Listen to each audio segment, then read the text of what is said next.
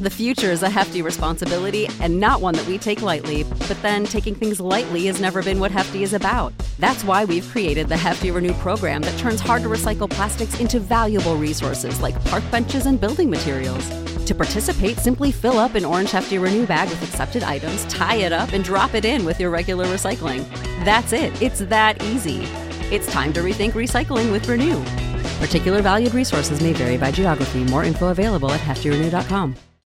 When you need mealtime inspiration, it's worth shopping Kroger, where you'll find over 30,000 mouth-watering choices that excite your inner foodie. And no matter what tasty choice you make, you'll enjoy our everyday low prices, plus extra ways to save, like digital coupons worth over $600 each week. You can also save up to $1 off per gallon at the pump with fuel points. More savings and more inspiring flavors make shopping Kroger worth it every time. Kroger, fresh for everyone. Fuel restrictions apply. Now back to On the Block with Strick and Austin on 93.7 The Ticket and theticketfm.com. That's right, we're back here on The Block. Austin Norman and Erick Strickland with you.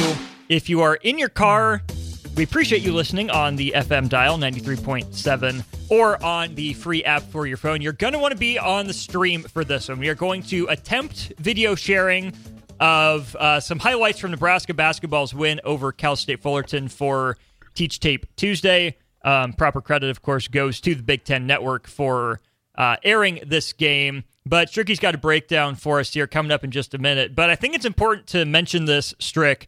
Two of the job openings that Nebraska football defensive coordinator Tony White was, said to be in the running for, had interviewed for, seem like they're filled. First of all, Syracuse targets Georgia coach Fran Brown for their head coaching job. And then San Diego State, the other one, seems like they're zeroed in on Sean Lewis, who was Colorado's offensive coordinator before getting demoted in midseason for Pat Shurmur. So he was the former head coach at Kent State. Seems like he's headed out there to sunny San Diego. I think he had a faster jump. I think he had just a faster jump on the conversation as far as that's all concerned. You were able to kind of get in there, mix and mingle, stay around a little bit longer because you didn't have to deal too much with the responsibilities that you had. So unfortunate, for Coach White. Fortunate for us. Right. But unfortunate for him that he probably didn't have the time to rub elbows and shoulders down there at San Diego State. I think that would have been a place that he would have wanted to go. I would think so, too. Like you said, if he wanted a head coaching job, sorry he didn't get one. He's going to get more offers. He's going to get more opportunities down the road. But I think Nebraska fans can start to feel better that their defensive coordinator is coming back for a second year in Lincoln. I think Rule's got to figure out a way to pay him. There's that part. Up his salary, because you want him to be you want him to be feeling good about coming back and doing an amazing job. Just watch how they recruit. You've got to feel like guys like Ty Robinson that would want to come back. There's something about that defensive side of the ball that they feel good about. You know what I mean? He gives them a lot of it. I would say that if I was playing football still, I would love the style of football that they're playing on the defensive side. Just go get it, run, react, hawk.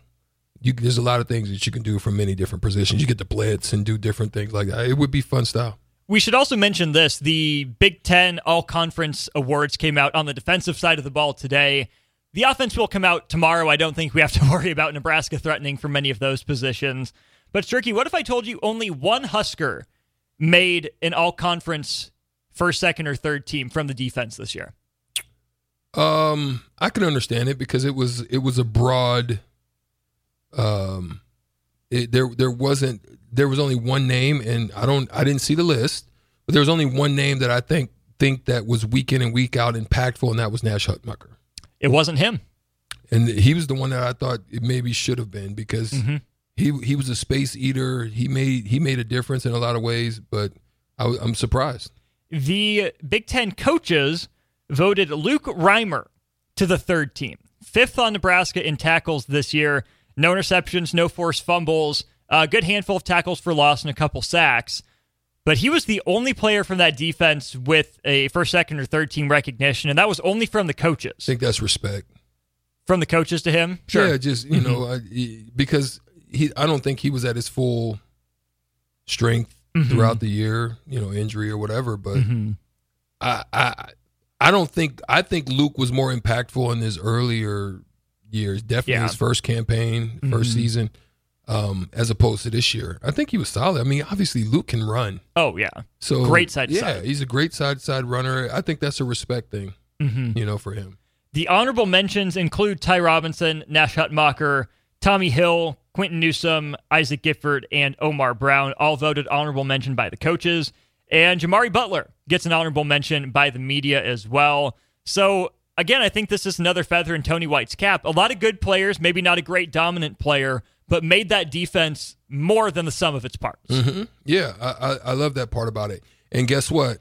I think you'll see one or two of them step up next year.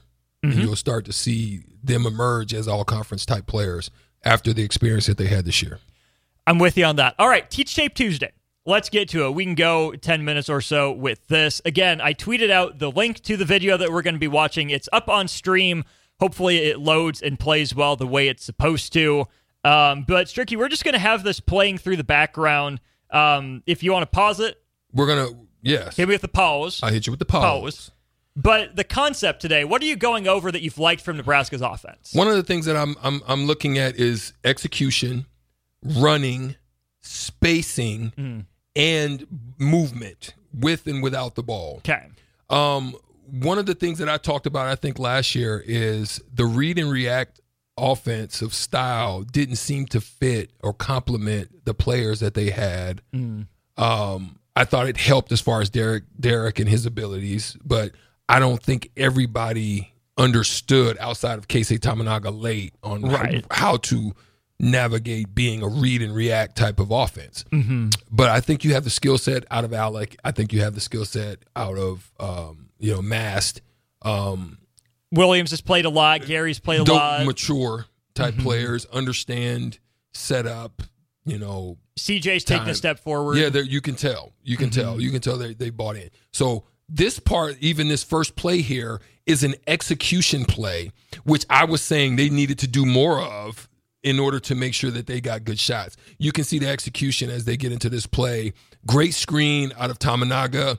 Great setup on both sides of them coming out of that play. I think we went. That's okay. It's very slow. It's very choppy. Hopefully it plays. So you got Tamanaga coming off. Great feet, and then ball movement, and look at the spacing. So you see a mature Alec clear out, where in the past you probably could have had a jumble there. Alec did a little leak out to the right side of the baseline, so therefore if his man helps, he has either free reign at the rebound, or he also has the ability to sneak in behind for a little drop-off and a dump-off. So that's part of the execution you saw there. And you can let it run at this point. We'll let it run. And I'll just talk about it. You mentioned, too, as we were going through this off air, Nebraska would, get shots last year out of similar concepts, but Nebraska's not just getting shots, but making shots available and getting good shots. And the shooting percentages have gone up. What's the difference between Nebraska getting shots last year versus Nebraska creating and making the good shots this year? It's an understanding of what a good shot is. So sometimes there would be an extra pass, a nonsense extra pass, trying to make a better shot, but ends up not being a better shot, and then you end up even having a shot clock violation, or you end up just with a kind of forced shot because you actually had the best shot at that time. You passed it up trying to create a better shot, which is okay in the mind to do, but sometimes they're realizing this year, Austin, that where the good shots are coming from. And so you're getting shot fakes, you're getting flybys, you're getting then push to pressure, and they're knowing where their spacing is and where their guys are going to be on the court. Guys are getting in spaces on the court to where it makes sense, to where it stretches the defense and it makes it harder for them to cover on recovery. So it's been good. Something that I think some people would have a question about, too, is when you say movement on offense, obviously being in motion, making sure defenders have eyes on you as a player is key. But sometimes the best way to move is slow, to set a guy up, to walk him in, to walk him down, and then explode. How does Nebraska handle those situations? Are you seeing just them constantly in motion, or do you see some of that good change of pace? That was last year. Mm-hmm. That's what I'm seeing now. You're seeing it also on the fast break opportunities. When they're getting fast breaks, they're running now for opportunities. Remember, there was a lot of discussions we had last year, Austin, about just running to a spot or running to a – they're actually understanding, no, run for a layup this time. Or they're understanding where to slice into to give an open passing lane for a penetrating player. They're understanding where the shots are going to come from out of break situations. Mast is understanding trail and lane runs. And so they're getting a good understanding of how and where each other are going to be. You saw in one instance, if you're able to watch it from the Twitch, the X stream, there was one situation where Tamanaga had a dribble drive penetration. He ends up going to the baseline on a half spin back to the baseline. Help comes over. He finds Jawan in the corner. In the past, Jawan maybe would have been too high. He was deep in the corner because there's no way he can make that pass if he's anywhere but where Jawan Gary was. So they're doing a good job of coaching spacing and knowing where those guys are and where they're going to be. And shooters sliding into those passing pockets, staying in the vision, right? We talk about that with football a lot, where just find the open spot in the zone, sit in it. But with basketball, it's so important to, when the defense is shifting, either go with it or flow away against from it. Right. And that's one of the issues that I think this Nebraska football team has to figure out, because other teams do it well. If your quarterback is in scramble mode, you just know how to roll with it or slide out or understand what your route trees are. So, like, if you're caught on a dig, a 10-yard dig, which is going inside, right? You got a zone. So you don't run across the zone in that specific instance. You kind of sit in it, right? But then if there's a defender there and he comes over to blanket you, you want to roll out of it and go back outside, maybe to the corner, or come back to your quarterback to find an opening. What you'll see on tape with Nebraska is they're standing there watching. And you get blanketed and there's nobody moving. You're just kind of dancing around in the coverage and not getting a lane open for your quarterback. So this Nebraska team is on the basketball side, understands this part of it. They understand when to back out from a screen, when driving lanes are open, if guys are coming over to take away the drive. They're understanding where that next pass is. Their defense has been phenomenal as well as far as their help and recoveries. It's been great. We just saw a transition play out of Nebraska, and I want to hit on that to finish out Teach Tape Tuesday here. There are different kinds of transition, right? 2-on-1, if you get anything but a dunk or a layup, you're doing it wrong. Casey's kind of backed off and shot a couple threes. He might be the exception to the rule. But how important is recognizing if it's 2-on-1 versus 3-on-2 versus 4-on-3, and then also who you are as a player? Am I a spacer? Am I a cutter? Am I a rim runner? What goes into all those different situations? It goes into knowing who you are, and then knowing where the advantage or the disadvantage is in that specific situation.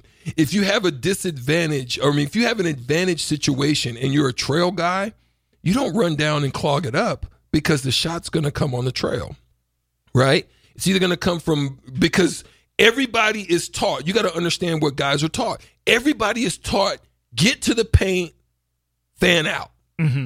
So if you're at an advantage, everybody by way of coach is forcing themselves into the paint to minimize the disadvantage that they have. Therefore, trail opportunities are going to happen. So on the fan out, the trail guy then has a decision to make. How much space is before him on his closeout? If it's a hard closeout, don't take the shot there because it's going to be a hard challenge. It's a shot fake, flyby, get into the next one. If the next guy doesn't come, it's a pull-up. If the next guy doesn't come, it's a floater. If the next guy doesn't come, I hesitate. Nobody comes. I'm at the rim. So it's a progression. If they do rotate, then it's next. And then I'm next, who the next closeout guy to me is. How far away is he? How fast can he get here? If he's hard closeout, then I'm next to the corner because there's nobody that can get there. Those are the shots that you're seeing Nebraska get now. They were missing some of them early. They're now starting to make them. And if they can continue to do that, they'll have a good season. I like the mix that Nebraska has when you look at its transition game, because Rink Mass, I think, is great as a trailer. Rebound, outlet, follow up the play. Alec can do that. I love him as a rim runner. Even if he's the rebounder, he can still run the floor. CJ Wilcher can do both. I love him as a rebound, outlet, and then trail, but also if he's ahead, he's a threat. Casey, same way. Bryce Williams, if you get him late as a trail, I like that because then he can drive and kind of start that secondary. So I think guys have to know Jamarcus is to the he's lane. A flash. And now he's understanding that midi part of him, that they cut it off. He either hits him with a back dribble or between the dribble step back, and he's hitting middies now. So that's why I'm telling you, they're learning. They're growing as far as what they're seeing on tape. You can tell they're watching or you can tell they're having discussions with the coaches because you can see those progressions starting to be effective in the games. And your point on Jamarcus from yesterday still rings true. 12 assists, no turnovers in the last 3 games for a guy that's still learning how to play point guard. Yeah, and you got to love that because I think he'll only get better. He sure will. Great stuff on Teach Tape Tuesday. We kind of got the stream to work. We'll make sure we get that ironed out a little bit. But again, if you want to check the highlights, I tweeted them out. Stricky retweeted them. And pair that video with this segment on the podcast audio that'll be up for you here in just a little bit. We'll step aside. We'll bring Jay Foreman in, cross it over, get you set up for old school. I'm going to get back.